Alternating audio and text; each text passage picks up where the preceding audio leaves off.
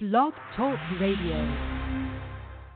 Winging it, winging it, winging it, winging it, winging it, winging it. I'm winging it in no time. Winging it, I'm winging it in no time. Winging it, I'm winging it in no time. Winging it, I'm winging it in no time. Winging it, I'm winging it in no time.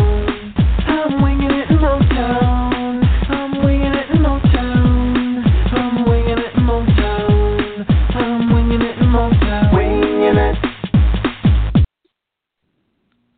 Hey, and welcome to Wingy and Motown Radio. I am your temporary host, JJ from Kansas. Kyle, our normal host, got stuck in a log jam. He's currently behind Jonathan Erickson in the depth chart. On his way, he will be here as soon as possible. Apologize, but that's what happens when you're recording it live. I am currently joined by Mike B. Mike, how's it going? Oh, wonderful. You know, Wings just won a preseason game, so, you know, Stanley Cup, here we come. I'm excited. Undefeated in the 2018 preseason. Game winners by Michael Rasmussen the other day, and now Evgeny Svechnikov tonight. So the future is looking bright in terms of how well we're playing. Now, obviously, it's been like split squads and stuff like that, but Chicago in this game sent Kane and Taves and Saad out, but they didn't send their high-end defenders. Detroit went with what their most experienced line was Nielsen and Helm and Nyquist. But they had Zadina and Athanasiou and Vanek playing. Daly and Erickson were playing, but then they had a bunch of other kids. Giovanni Smith got in that game. Svechnikov was playing. Roenick played tonight. Hicketts is the only guy who played essentially both games. So, but you weren't able to watch any of the first two games, right? No, unfortunately not. I was not able to. Nah, it's all right. I got to see enough to, I'm now convinced Libor Shulak should make the opening night roster, and I'm kind of readjusting to that, because it's brand new to me, but he looked really, really good in this game. Yeah, his name coming up is kind of like, it reminds me a couple of years ago when Ouellette and Sproul were the next hot item in the Detroit defensive pipeline, and then we started hearing about this Matthias Backman guy and how good he was supposed to be and how he kind of felt like he came out of nowhere a little bit, but obviously he's not with Detroit because he went back home to Sweden to play, and Sulak actually seems like he's legit NHL caliber player. So, it feels a little bit like that, just kind of one step higher as far as feeling kind of like, oh, who's this guy that came out of nowhere that we should have been thinking about, but we haven't been so much lately. Yeah, I feel like we've been burned so much by overhyping these kind of dark horses that I may honestly be underhyping him. That's going to change though. So sorry, Dennis Cholowski, who I thought was the number one to make it out of camp. You're bumped. Go do something else for a little while, or we could wait for the first injury and actually root for more than one kid to make it on the defense out of camp. That would be nice. Yeah, absolutely. Yeah, there's a lot of options they could pursue with platooning or even having it wouldn't be so insane, I think, for the Red Wings to just run two rookies in the bottom two pairings. So I don't know, there's lots of options, and they're not tied to just playing one rookie defenseman this year, certainly. Yeah, I mean, with the age and injury history of all the defensemen, coming right out of camp with two rookies is probably not going to happen, or like two younger guys, because Hickett's, I don't know, he would technically count as a rookie, but I don't know if I think he would technically count as a rookie. Honestly, I don't know. I look forward to somebody clarifying that in the comments and yelling at me for being wrong, but. We don't exactly have to break preseason with that, but trust that some guys are going to get hurt pretty quickly. Yeah, they're too old not to. Exactly. But we'll get all into the rosterization later. First off, we've got a lot of Red Wings stuff to talk about since the last time we recorded, and the biggest news, we'd be remiss. It feels like, yeah, we've already covered this to death on the blog, but I haven't really talked about it anywhere. So this is a good opportunity to just start right off with. I thought that the team was playing the long game, that we were going to get a farewell season out of Henrik Zetterberg, and then next year, with all the foundation having been laid for. Oh, his back, it lasted as long as it could, and now that was the last season you were going to see of him. Everything moved up, and no, we have already seen the last of Henrik Zetterberg and feel kind of robbed of that farewell tour. But, I mean, it's a degenerative back condition. It's not going to get better. It's not going to allow him to continue to play, and it just kind of, sucks, and we should have had enough time to process it by now, but I don't know. I still feel super raw, like I haven't processed it. What are your thoughts on the Zetterberg stuff? Yeah, I mean, I've sat down to write something about kind of my feelings and how I'm decompressing from the Zetterberg retirement news, and both times I've just been I'm just not ready to put all this together yet. You know, so yeah, it's it just feels, feels like we were kind of blindsided, even though the news kind of slowly leaked out this summer that there's a chance Zetterberg might be done. Oh, and there's a pretty decent chance Zetterberg might be done, and then it's looks very likely, and then for sure his career is over. And we didn't get to have that emotional release in the like we had with with the Joe Louis Arena and that wonderful last game at the Joe against New Jersey, that where the Joe Louis Arena got to go out on a win.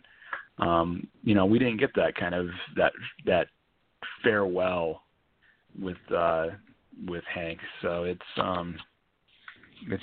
just kind of you're left out in the cold a little bit with it, but I mean that's how things go.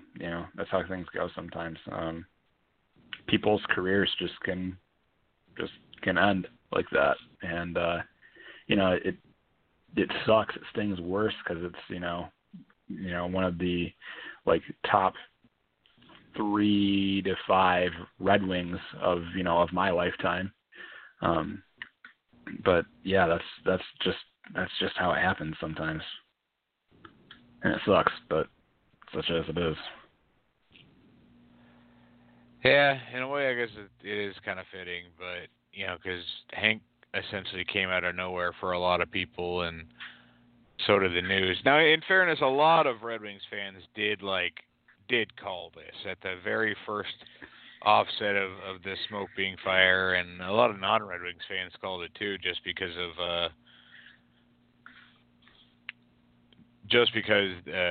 this is the year that his Hank's compensation finally went down to a level that was lower, although it's not the $1 million level. I was just this entire time I was just sticking my fingers in my ears. I can't hear you when anybody was talking about that, but yeah, hearing it straight from them, it's I wanted to live in denial for at least a little while longer, but there really wasn't a very good, a better time to have announced it. Like, waiting until October to let us know that Hank is done would have felt even shittier. So, Yeah. I don't know. Yeah, we do have Kyle on board now. So, Kyle, we're talking about how the Hank news sucks a lot. Sorry, it's a little late.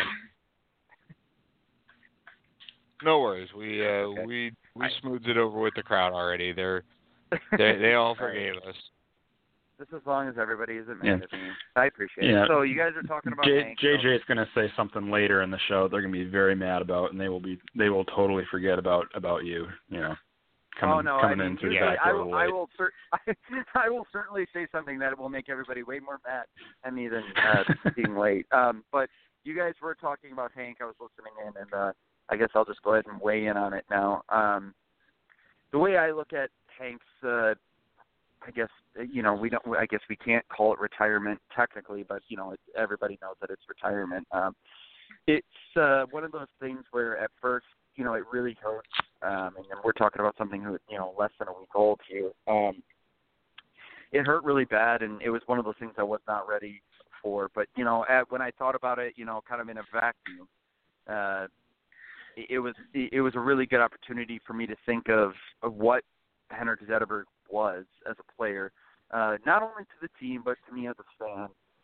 And that is, I think that he will go down as one of the most underrated captains for this team, definitely in my lifetime, barring a complete, I guess just utter bizarre weirdo, kind of situation. Because we're talking about one of the most dominating two-way players, now kind of just turned into, a guy who just literally can't play anymore because his back will just keep getting worse and worse. And I'm actually kind of really happy that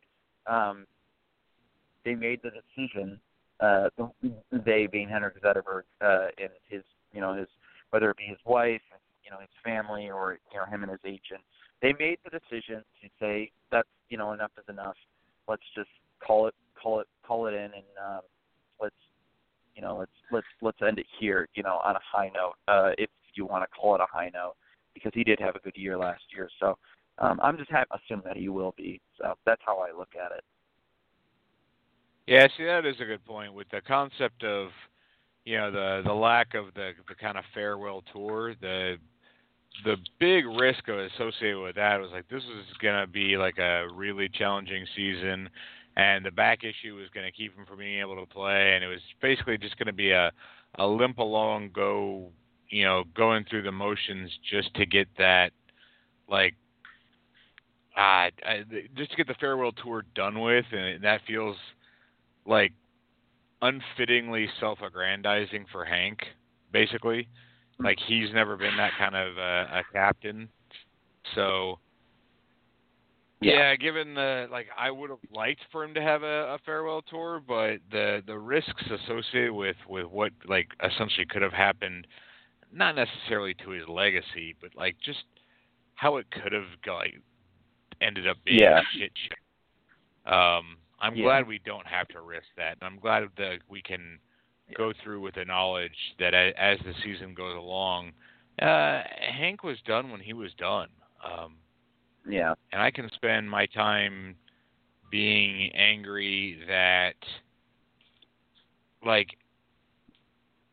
the games he lost to lockout are never coming back, and I don't think that there's a doubt that he belongs in the Hall of Fame, but it may delay him because that was his most dominating years were lost to a full season of that,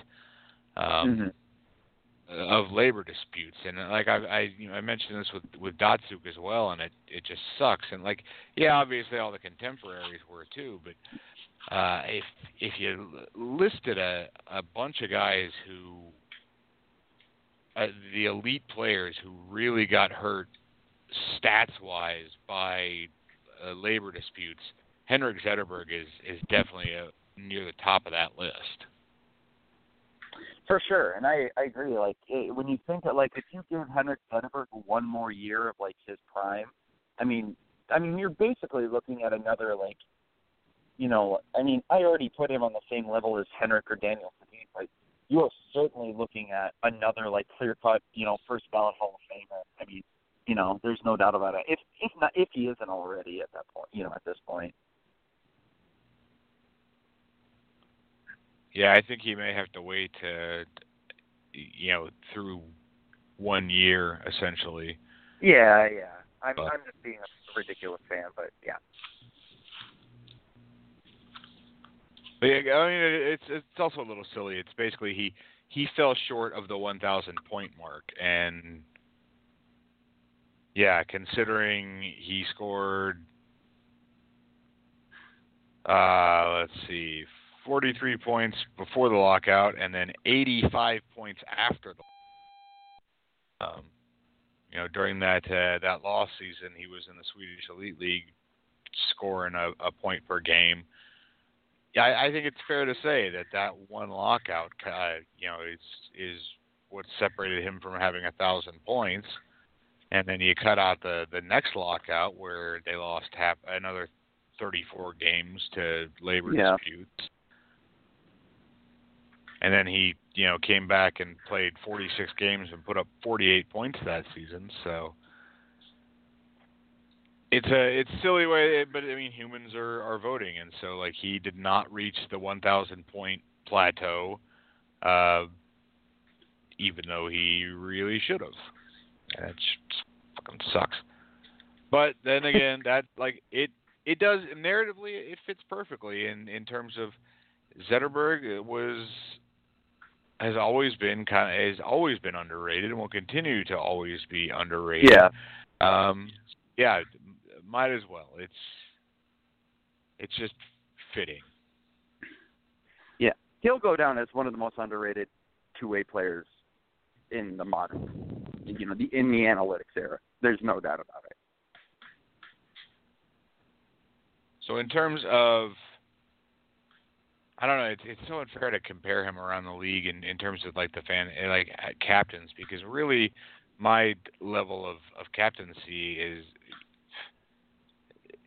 Steve Yzerman and then Nick Lidstrom. Yeah. And then, like, if I'm speaking totally honestly, yeah, I don't think he lived up to them, but that's a plateau that's super hard to reach. And if you look at basically everywhere else, Hank is one of the greater captains of this entire NHL era.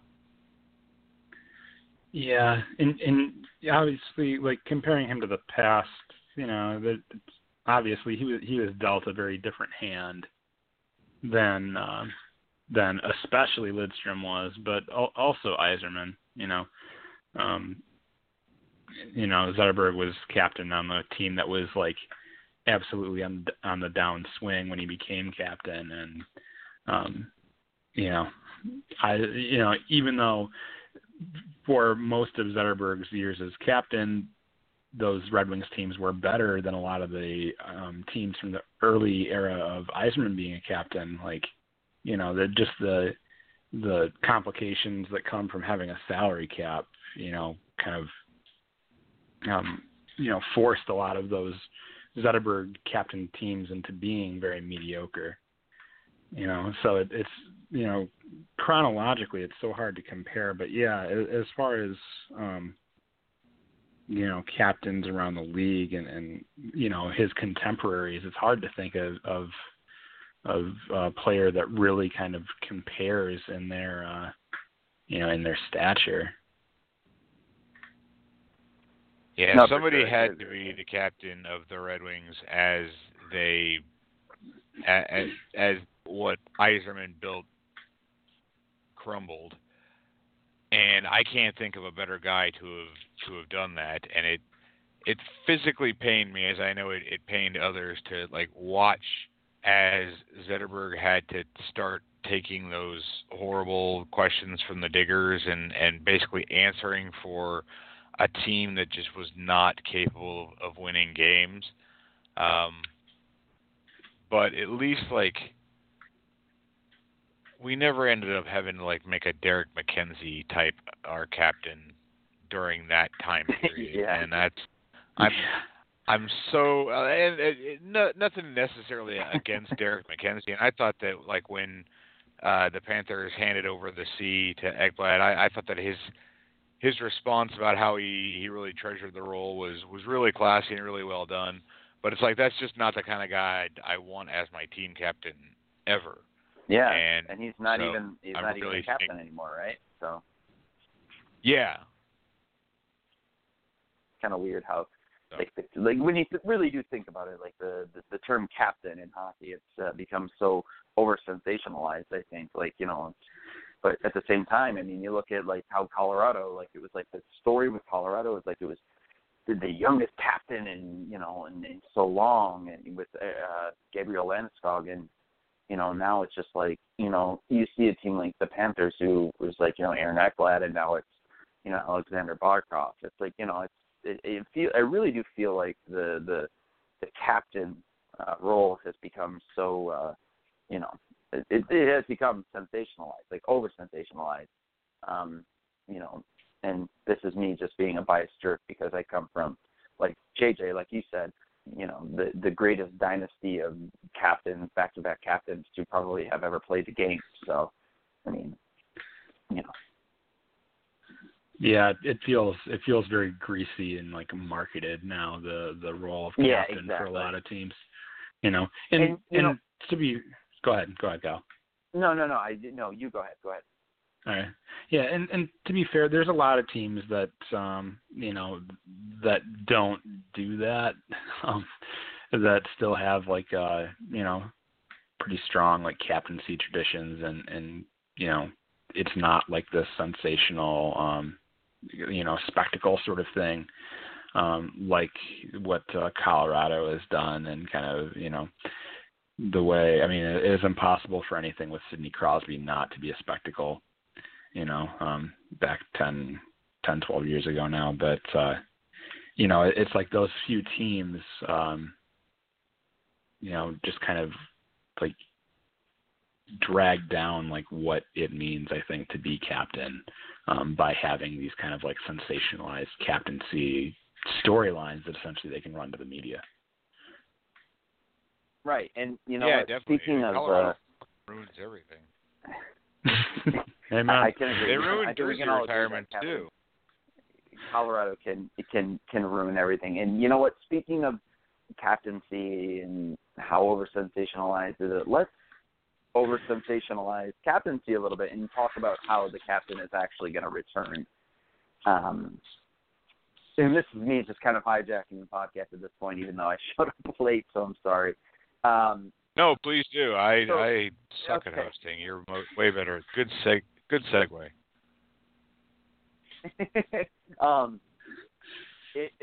So as of now, everybody, if you are a Red Wings fan, should know we are dealing with a possible huge turn of the tide with this organization, and that is the fact that Steve Yzerman has stepped down as Tampa's GM, and he says he wants to move home to Detroit. He has not confirmed what that means. Obviously, we know that his wife lives here in Michigan, so he has three kids who are going to school, and he wants to spend more time with his kids, or his family, I should say.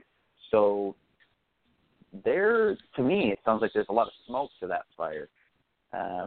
And is it time that things come full circle? JJ, we want you to weigh in on this. Oh man, I was so thinking, like, before this, it was always like that. I don't know, like, necessarily why Yzerman would come back at this point, or what he like, at least until he's won a cup with Tampa. But there is so much smoke pouring out of all of the moves here that I cannot imagine, like, that it's not going to happen at this point.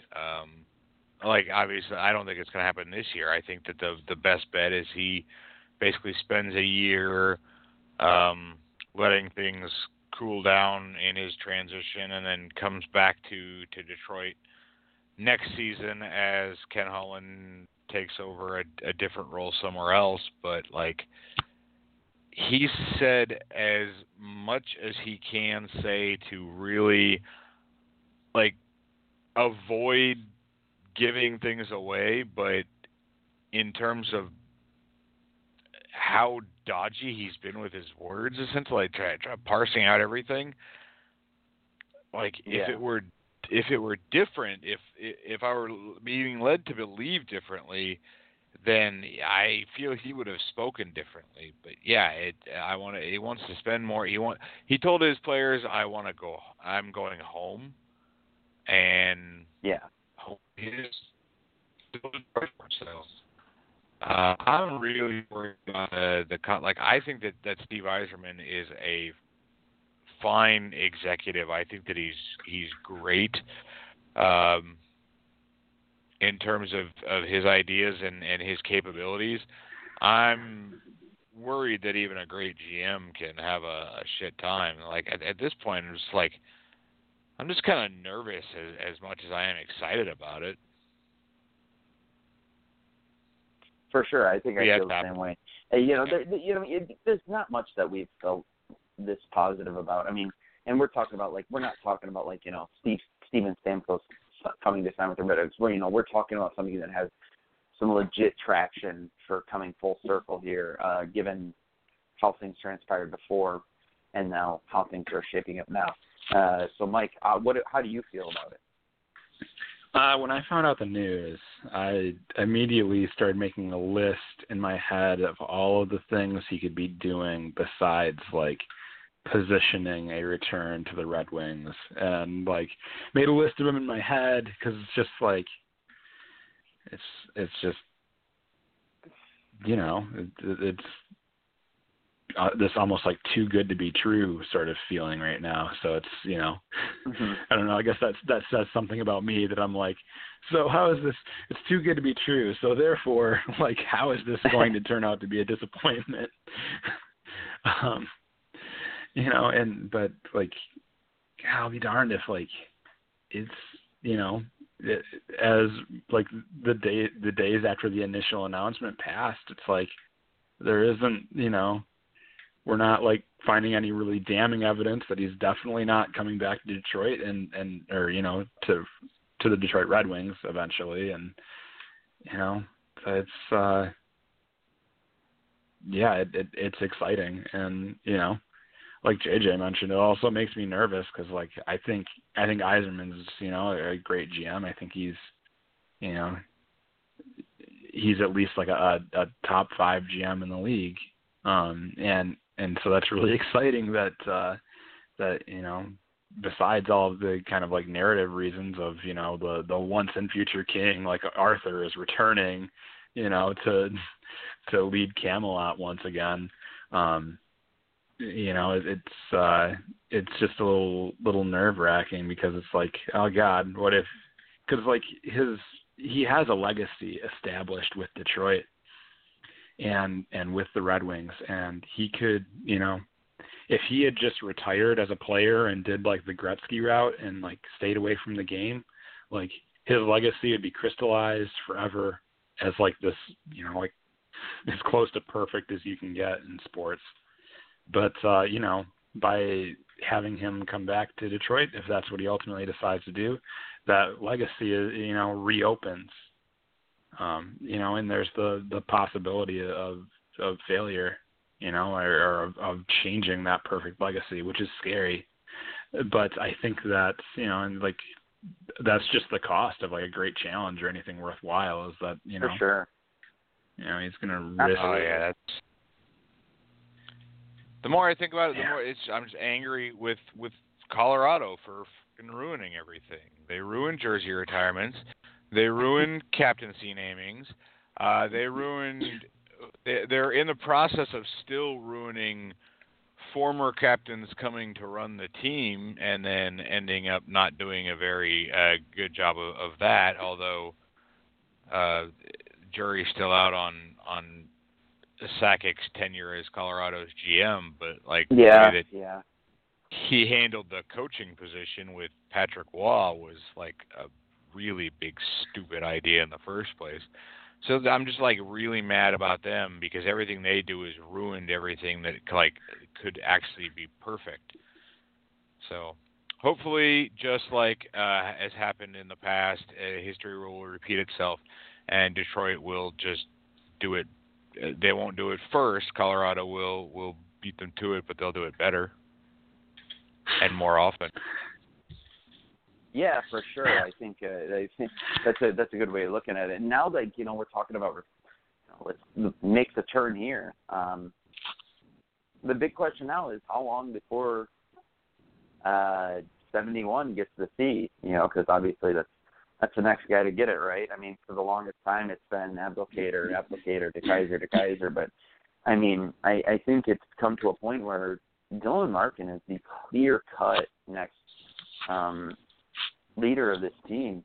Do we think that might be something that will happen soon? Is that something that will, maybe take a little bit of time to transpire? Personally, I think that the team isn't going to go anywhere near reassigning the C, but as long as Henrik Zetterberg, I mean, the body, and I hate saying it like this, but the body is so warm.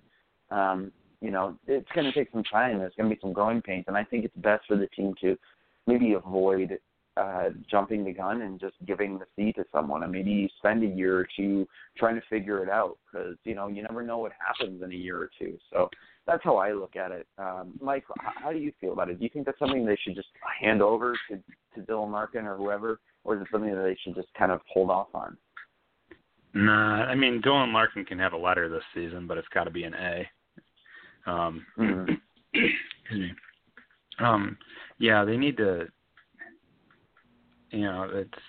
They're kind of in a weird spot with 3 years left on Zetterberg's contract. If it was less than that, if it was 1 or 2 years left on his contract, I would say that definitely wait out Zetterberg's entire contract. Because he's still technically he's on the Wings payroll as a player until the spring of 2021. So it would seem fitting that he retains the C until then. But that's 3 years. That's a long time to go without someone being the captain and the de facto face of your franchise. But for sure. I would expect at least 1 year without a captain, and possibly two seasons wouldn't even really be surprising. If they went further than that, that would surprise me. But I expect in 1 or 2 seasons to have a very ceremony, a passing of the torch ceremony before a game or something. Sure, yeah. Something symbolic to pass the letter from Zetterberg to Larkin. Okay, cool. Yeah, I mean, I agree with that. I think it's going to take a little bit of time. JJ, what about you? Yeah, I actually went on record to say that they shouldn't hand out the C while Zetterberg is still technically has an active contract. I've actually kind of softened on that a little bit. For the record, if anybody didn't see it, they did show an interview with Ken Holland during the preseason game tonight, Thursday night, that basically asked how long before they hand out the letter, and he gave the standard non-committal answer, like, oh, we're going to have to make that decision before the season starts, whether or not we're going to do the C or go with 3 A's. And he literally just dodged the question entirely. So that didn't help. But I think that Mike is right. This year is way too soon. Let Zetterberg hold on to that C for this entire season, essentially no matter what. It just feels wrong to hand it off so much or so quickly.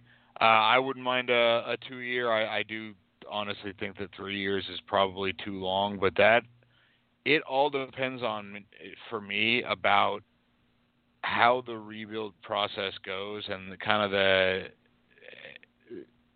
how things are going in terms of the organization. Like, I guess the ideal situation would be the Red Wings have a really promising season this year that we can blame them getting the number one draft pick on a bunch of like terrible, awful luck that we can't blame on the future of the organization and we can't be super mad about. And then next season, sometime during the season, it is clear that there is something special happening with the Red Wings, that they're getting ready to be contenders. Because I don't think that it's going to happen as early as next season where the Red Wings are going to actually be contenders. But you can see it coming. Like you saw it coming with Chicago. You saw it coming with Pittsburgh. Yeah. And once they get to that point, then obviously it'll be a gamble. But taking the gamble to say, okay, we think we've got something special here, and Henrik Zetterberg coming out and saying, listen, I've been involved this whole time. I've been paying attention. I've been talking to him, and I've been so impressed that I can't imagine like still holding on to the C that very obviously belongs to Dylan Larkin at this point, and doing it like that, and maybe even during the middle of the season, handing him the C, or as you get closer to maybe. I don't know if you want to do it right before the playoffs. So there's kind of a weird consideration there in terms of whether or not if you don't do it by the middle of December, then you should just hold off. But it's going to be interesting to see like when the right timeline is. But definitely, I can't foresee it. It should be happening this year at all. Yeah, and that's the thing. I mean, I don't want it happening at a turn where the team is in such a rebuild. Obviously the team is rebuilding. I don't want to just go ahead and give it to Dylan Larkin and have the team still take another year or two, and then it just kind of turn into, well, Dylan Larkin can't turn the team around, so who the hell else can? I don't want that to happen. So I'm honestly okay with them just taking their time with it. If it takes a year, if it takes 2 years, that's totally fine with me. I just don't want to turn this into some sort of point the finger blame game. I want this to, this is something that should take time, kind of like a rebuild. So, let's wait it out. We don't need a captain right now. We just need more good players at this point. Yeah, I think if you're going to expose yourself to the possibility of a point the finger blame game kind of captaincy thing, then you might as well just give it to Advocator right now. Yeah. Right, and I mean, honestly, speaking of pointing the finger and playing the blame game, how about the Ottawa Senators? It's really just punting on Erik Karlsson. I mean, talk about selling low on probably, we're talking about a trade that is as embarrassing as Taylor Hall for Adam Larson. If you have not heard the news by now, which I'm kind of concerned if you have not, the Ottawa Senators finally pulled the trigger and traded Erik Karlsson to the San Jose Sharks for a couple of, first and second round draft picks and basically a bunch of, I guess you could say just basically they traded for a couple of draft picks and half of a $5 footlong from Subway at this point. They really sold low, and you can't really expect much more or less from the Ottawa Senators. But geez. Oh man, you had to think that maybe they would have gotten a little bit more, but it's one of those reasons, one of those things where it's like, okay, the San Jose Sharks now probably have the best blue line in the entire league, and looking over in the Ottawa Senators, it's like, okay, the NHL has to step in at some point and say, hey, you need to stop it. You need to stop screwing around because this is embarrassing. JJ, what do you think about that? It got mentioned on our sister podcast for sure on their most recent episode, but according to the experts who rank the prospect pipelines, San Jose had the 17th best prospect pipeline in the NHL, and the prospects that they handed over in this trade were they're, I think, 6th and 7th best, maybe 5th and 6th. So, they're not the cream of the crop, but they didn't even give up the cream of the crop. And the first-round pick that they gave up was, it's going to be late because, I mean, Vlasic, Burns, and now Erik Karlsson on the same blue line. That's scary. Like, Yeah. San Jose made a really good trade. They made a really good purchase. Now they took advantage of, because it's kind of a cart horse thing in terms of how Ottawa got screwed here, because they made this bed, they're laying in it now. I think that they probably got pretty close to the best return they could have hoped for at this point, but that's only because they've really screwed this entire situation up to the point where it's like that became their best return. Like, they had to build in, please keep him out of the East protection into this trade, because I would be surprised if part of the trade package was like, please don't play him when the one time a year the Sharks come to Ottawa, because our fans are going they're gonna kill us for this. Like, he was the face of their franchise, and despite all of that they could have done, they really pissed in their own Cheerios this entire thing, and they look For sure. really, really bad. I can't imagine that the NHL needs to step in and just Melnyk, get out of here. It's embarrassing. And I love hating on Ottawa, but yeah, I'm honestly embarrassed for them and for their fans. A lot of people ask what the breaking point would be for a fan, and I have to say that if I were an Ottawa fan, if the Red Wings did this the way Ottawa has done that, I think I would have reached my breaking point.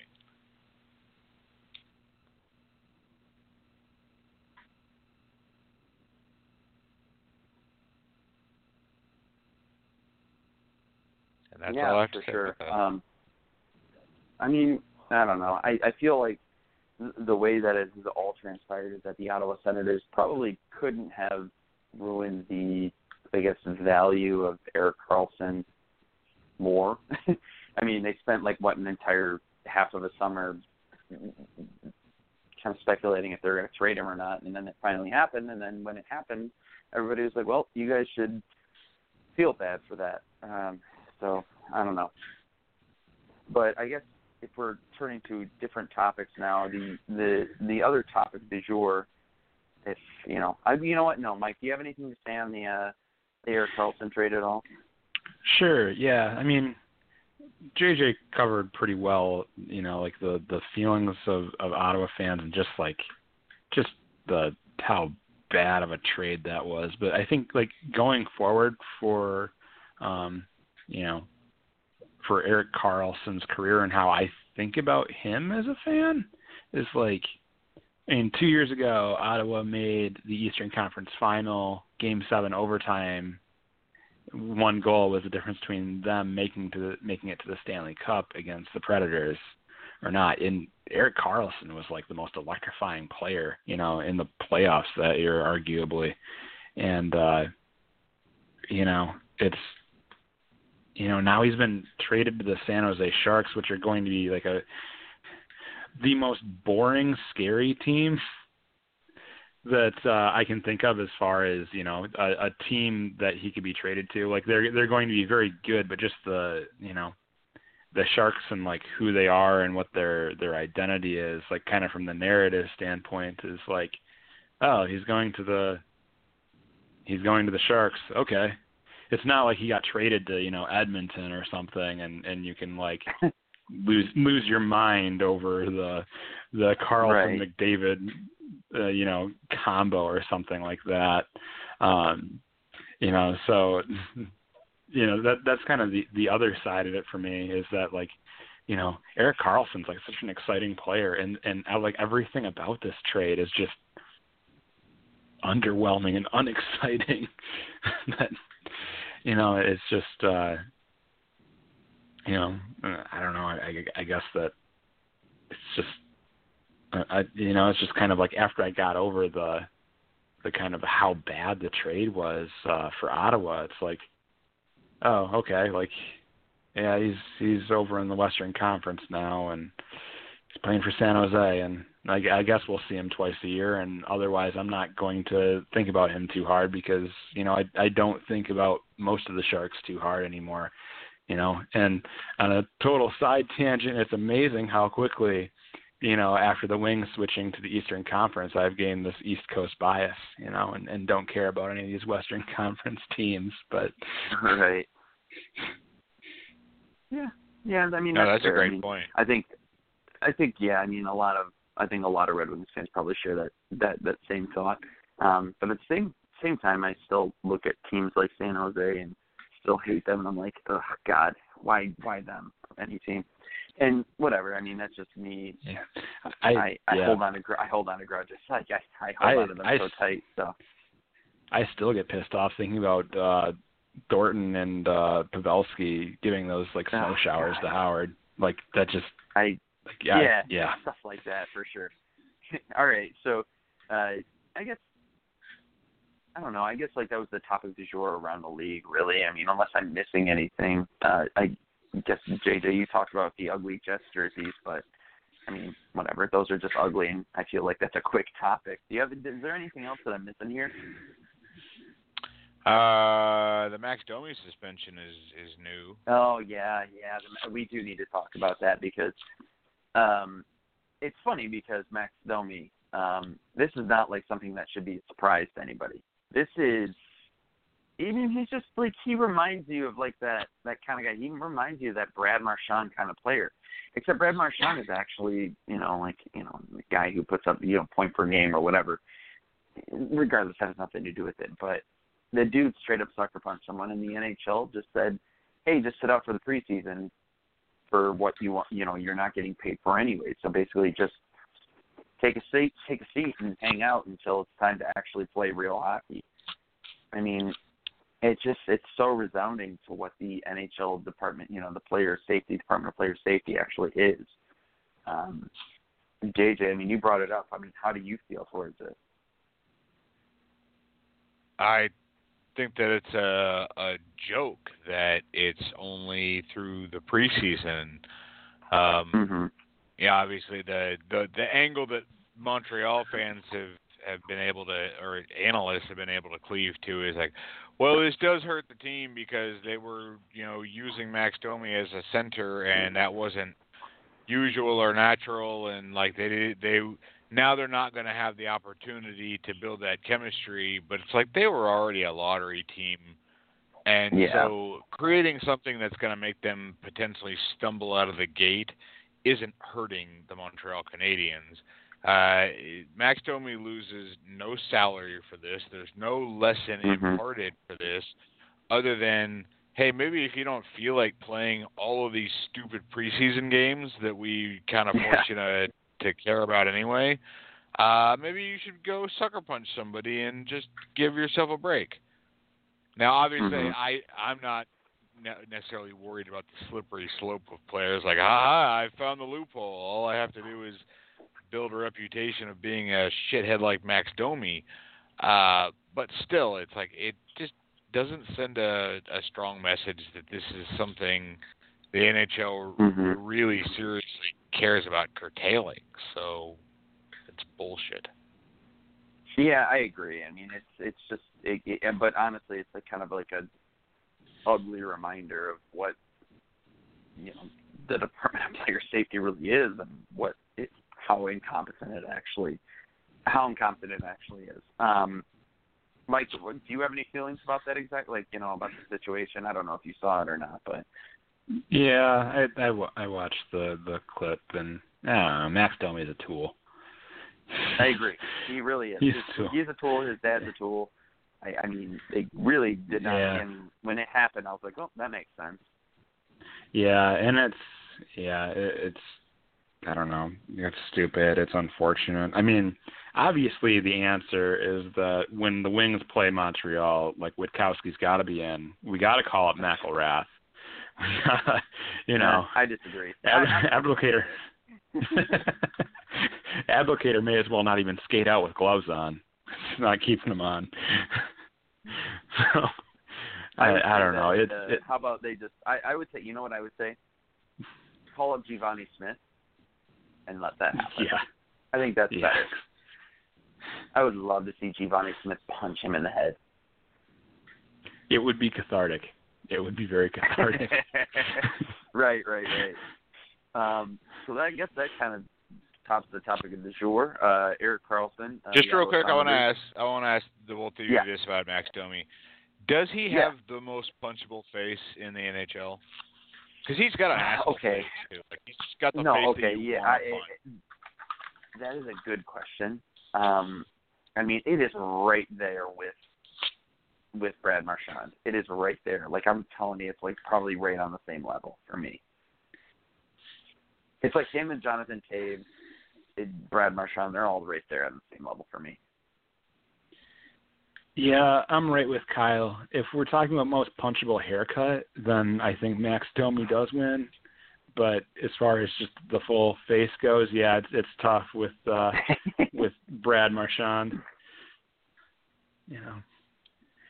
Oh, see, yeah, I put him above Brad Marchand in terms of that. It may be because Max Domi looks a little bit more like Sean Avery to me, and Brad Marchand does look like he looks very, very vaguely like pre-serum Steve Rogers. Wow.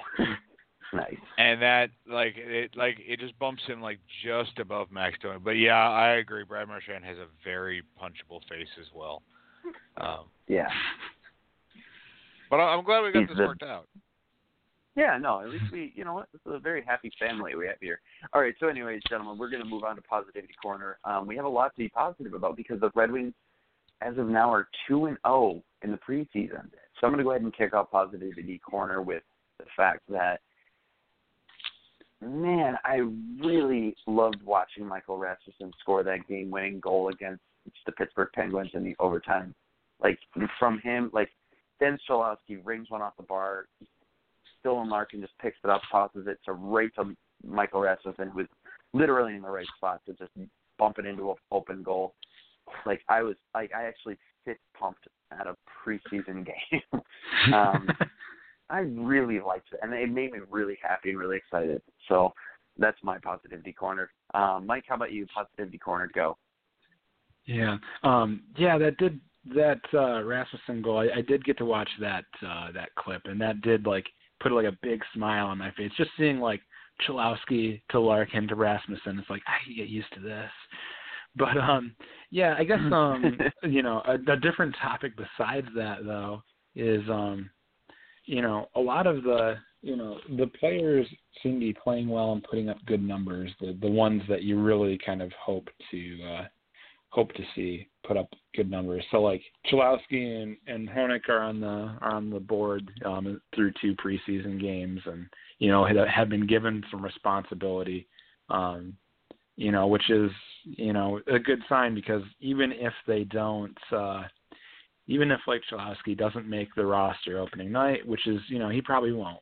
But it's a good sign that he's, going to go down to the AHL with the Griffins, and he's going to be expected to do big things with them as well. Which is, a good growth opportunity, so that in a year he can be with the Wings, or, in 6 months when, some players get traded and some players are injured and whatever. So, it's good to see those young guys putting up some points and being trusted with those important roles. So that's my positive my positive thought that I'm putting in the corner is it really feels like, it's kind of by necessity, but the preseason is going the right way, outside of the wins and everything. The preseason is going well. For sure. Yeah, no, that's a great entry into the Positivity Corner. JJ, what about you? I know you've got a Positivity Corner entry for us. Yeah, I'll tie that in with the kids and stuff like that.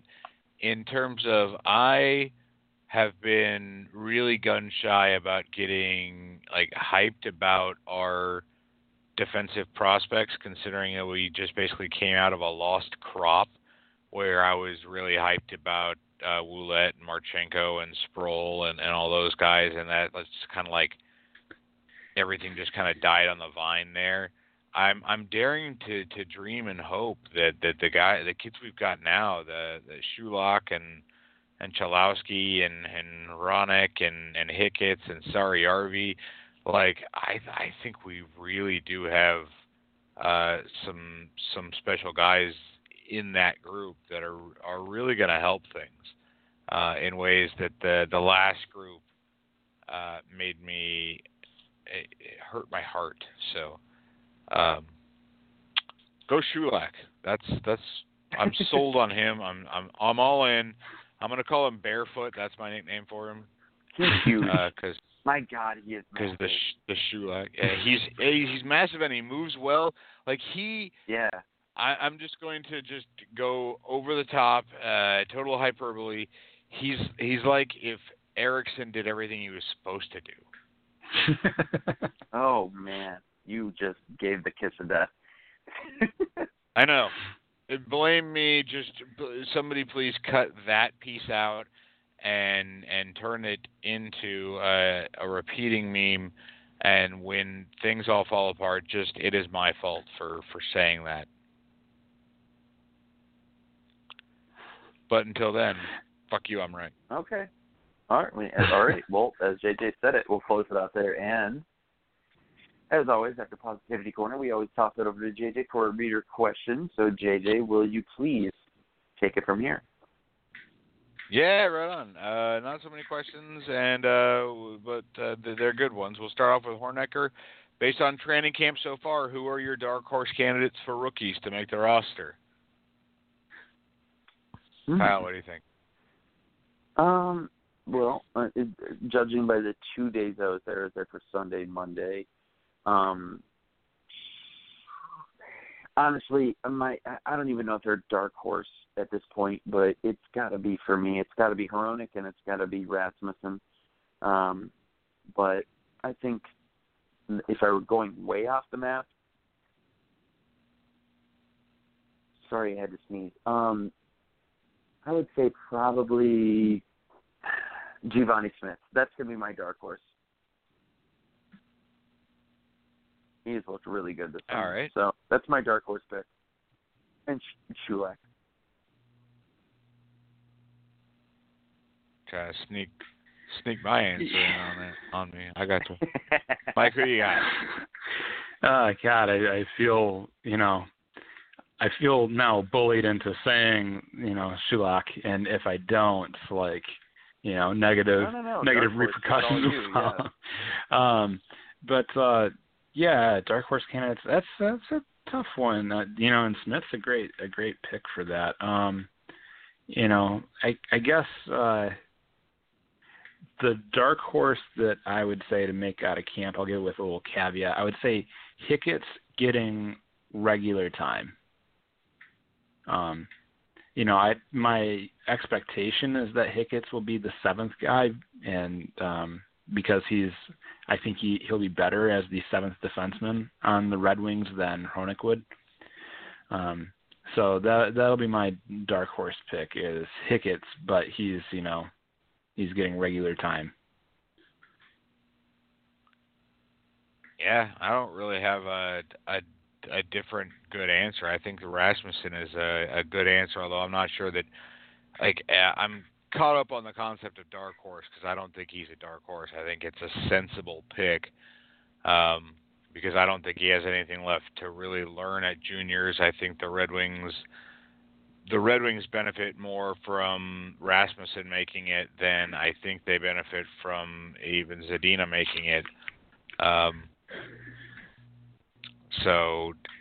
But yeah, and Hicketts and Shulak and Chalowski's looked really good, and Hronek's looked really good. I don't think you can go wrong. I think that Hicketts is kind of owed that next chance, but I also don't want I want whoever wins the remainder of the preseason to win this battle Yeah. for the one positional spot they've got.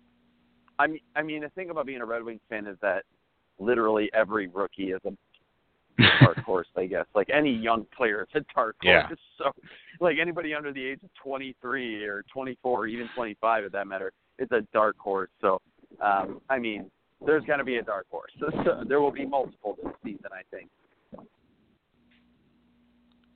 Yeah, exactly. I'm going to skip the next question because we're basically on the same topic. Mantha Fodder says, realistically, what do you think our defensive pairings are going to be this season? Well, that's really difficult to kind of say because I think it's going to be kind of like a revolving door on defense because there's no way I see a lot of them being healthy the entire season. But so I guess if I'm looking at top pair, I mean, I guess you can look at Mike Green being. I don't see Mike Green being healthy all season. I don't think I see DeKeyser being healthy all. Well, DeKeyser I could see being healthy all season. I don't know. It's really tough. So I guess if you're going to go anyway, I mean, your top pair that maybe would be healthy all season is Trevor Daley and Nick Jensen. I don't know. Like. It's tough for me to say, really. Hopefully you guys maybe have a better idea.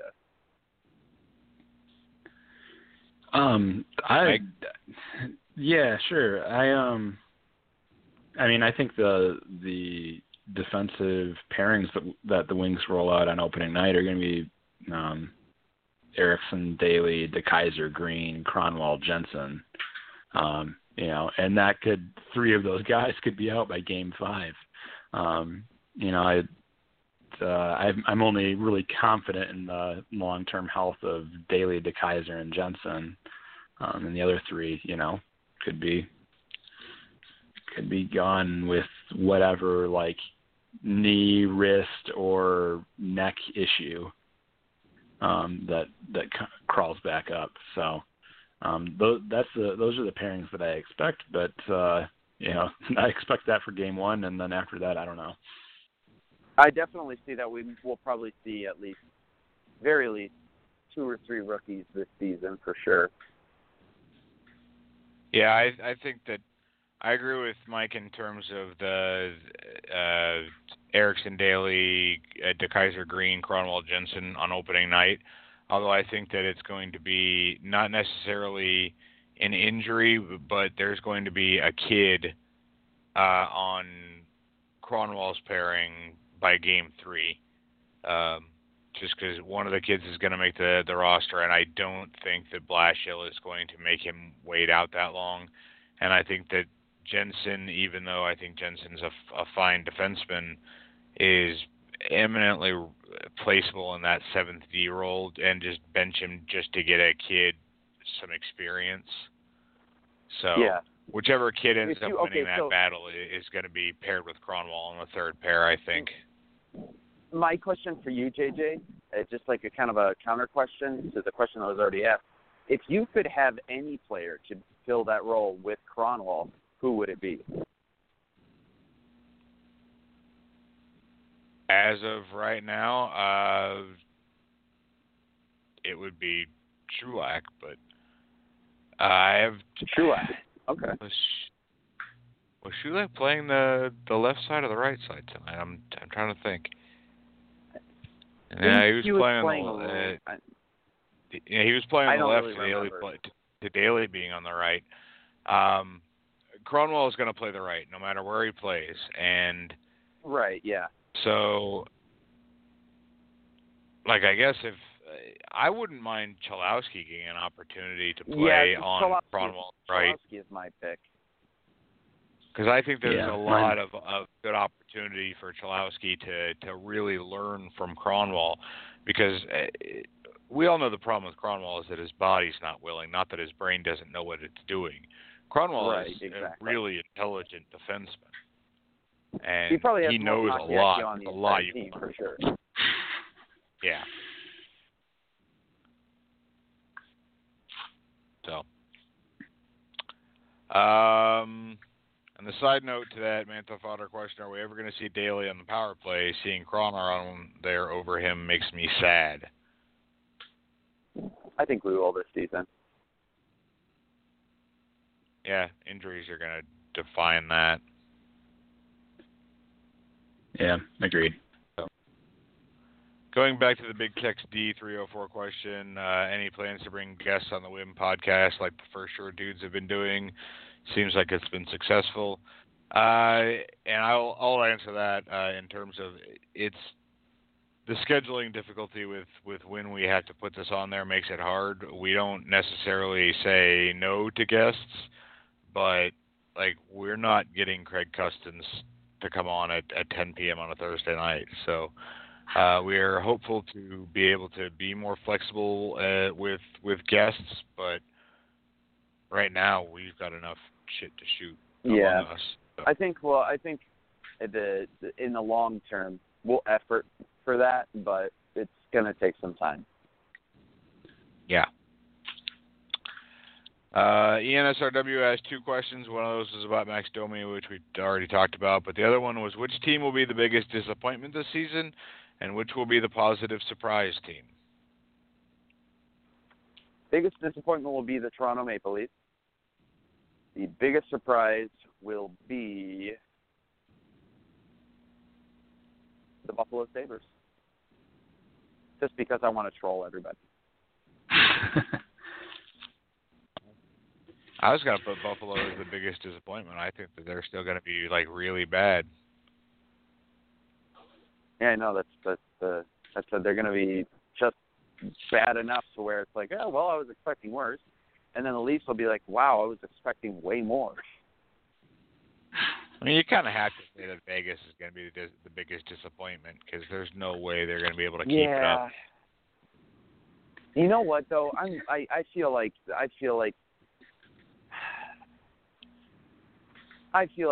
the Canadians, like the Habs, are going to be a huge disappointment somehow, and I'm going to feel so bad for Thomas Tatar because he's going to score like 15 points in like 45 games, and he's going to be like, you know what, I'm going back home. I'm out of here. Goodbye. Yeah, I'd like that. I mean, you would. Yeah, that just. I mean, Thomas Tatar leaving the NHL makes me sad. That thought, but the biggest disappointment I think is like the Edmonton Oilers will always be the biggest disappointment until they make the playoffs again and at least win one series and have like a hell of a second round against a really good team. Just because the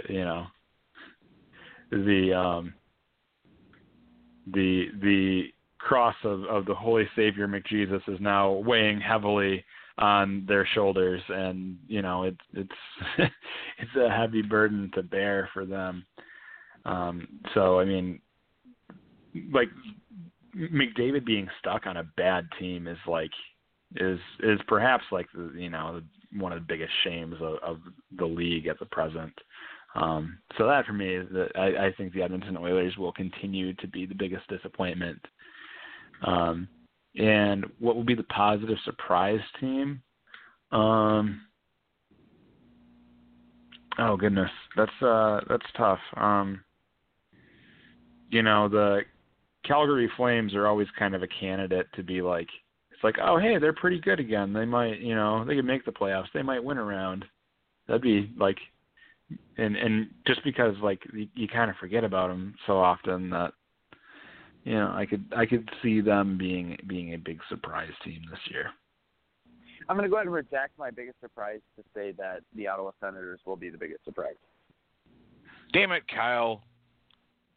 Sorry, I know, I'm sorry. I was going to say that. They're going to win double-digit games, and that'll be the biggest positive surprise of the entire season. No. Well, you had more of an explanation. I was just like, my explanation would have been like, because of course. Yeah. And none of us said that. So everybody, if it ends up happening, credit JJ with that.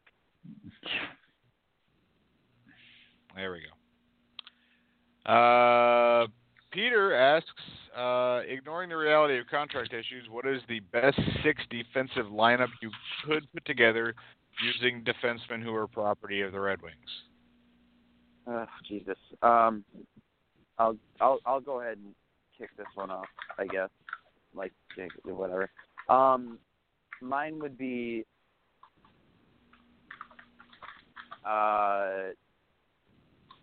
Cholowski, Green, Daly, Shulak, DeKaiser, Kronwall. And you know what? That's not even the best I could do, but that's what I'm going to roll with.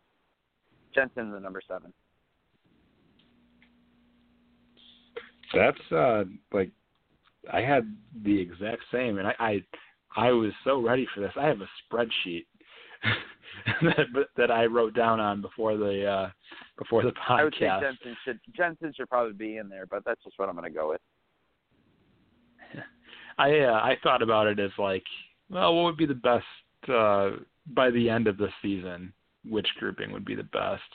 And yeah, I had Green with Cholowski, Daly with Shulak, and DeKaiser with Hronek, actually. Oh, that's a good one too. Yeah.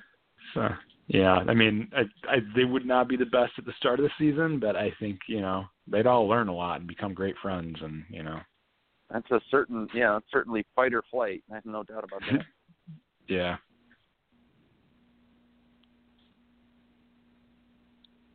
Yeah, I don't really have any strong disagreement. It's kind of hard to define it because my ideal is perhaps not my best, and that's really just a semantic difference here. Technically, Jonathan Ericsson is a better NHL defender than Dennis Cholowski is. Yeah. Does that mean that I want Ericsson over Cholowski? No. Because I think that's inappropriate for what I think the Red Wings ought to be doing at the defense position right now. So I'm going to assume that by best, Peter meant your ideal for what the Red Wings ought to be doing. And in that case, the answers that you guys gave are right in line with my thoughts. So, Rhode Island Red says, what are you serving for dinner on opening night? A crouton and a glass of water, so I can have plenty of room for all the tears. A $5 hot and ready pizza, and if you don't, then you just hate this team. I love it. Bile, just piles and piles of bile. No, ideally it's going to be something hot and ready and cheap and easy, like me.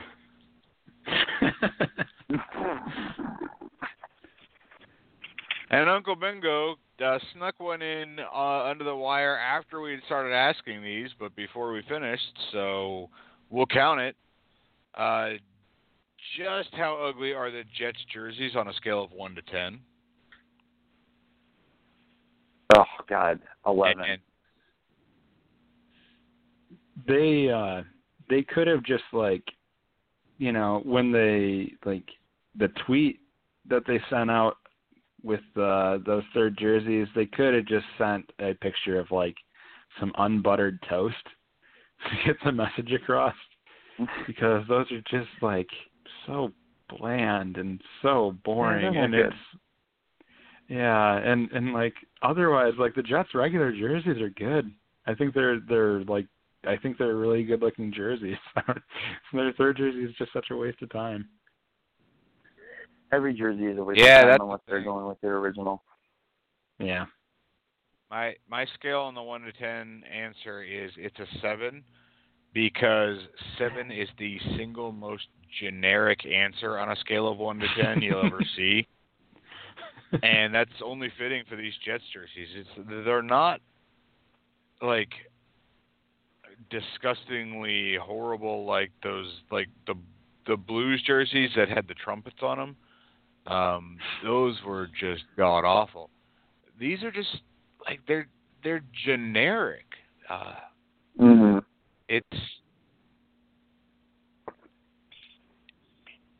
like they might as well just say sports on them. It's a ghost sports team. So Uncle Bingo's follow-up question to that: are we bad people if we don't think the design is all that horrible? And my answer to that is no. Like I said, it's generic. It's almost like designed to like not hate it, and it makes me hate it even more that you tried to sneak something that. But I don't mind other people just like it's not that bad. Like if you say like it's really good, then I think you're terrible vanilla margarine eating dipshit, but I still like you. We still love you. All right. So and the last question. Is that our last question? Okay, we got one more. Do we see a split squad game again Saturday and Sunday, or a more cohesive unit? And I think that those will be games 3 and 4 of an 8-game preseason. We'll still be dealing with split squad by that point, most likely. Yeah. So I will kick it back to Kyle now because we are done with reader questions. One last question. My listener question. End of the season, Clonwell says he wants to stay for another year for a veteran contract, $1 million with veteran bonuses. Yes or no?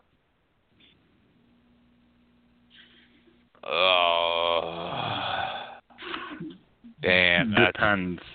The knee-jerk has to say no just because I don't want the Red Wings to be in a situation where it would be acceptable. But if everything is like basically equal to where it is right now, I would say yes.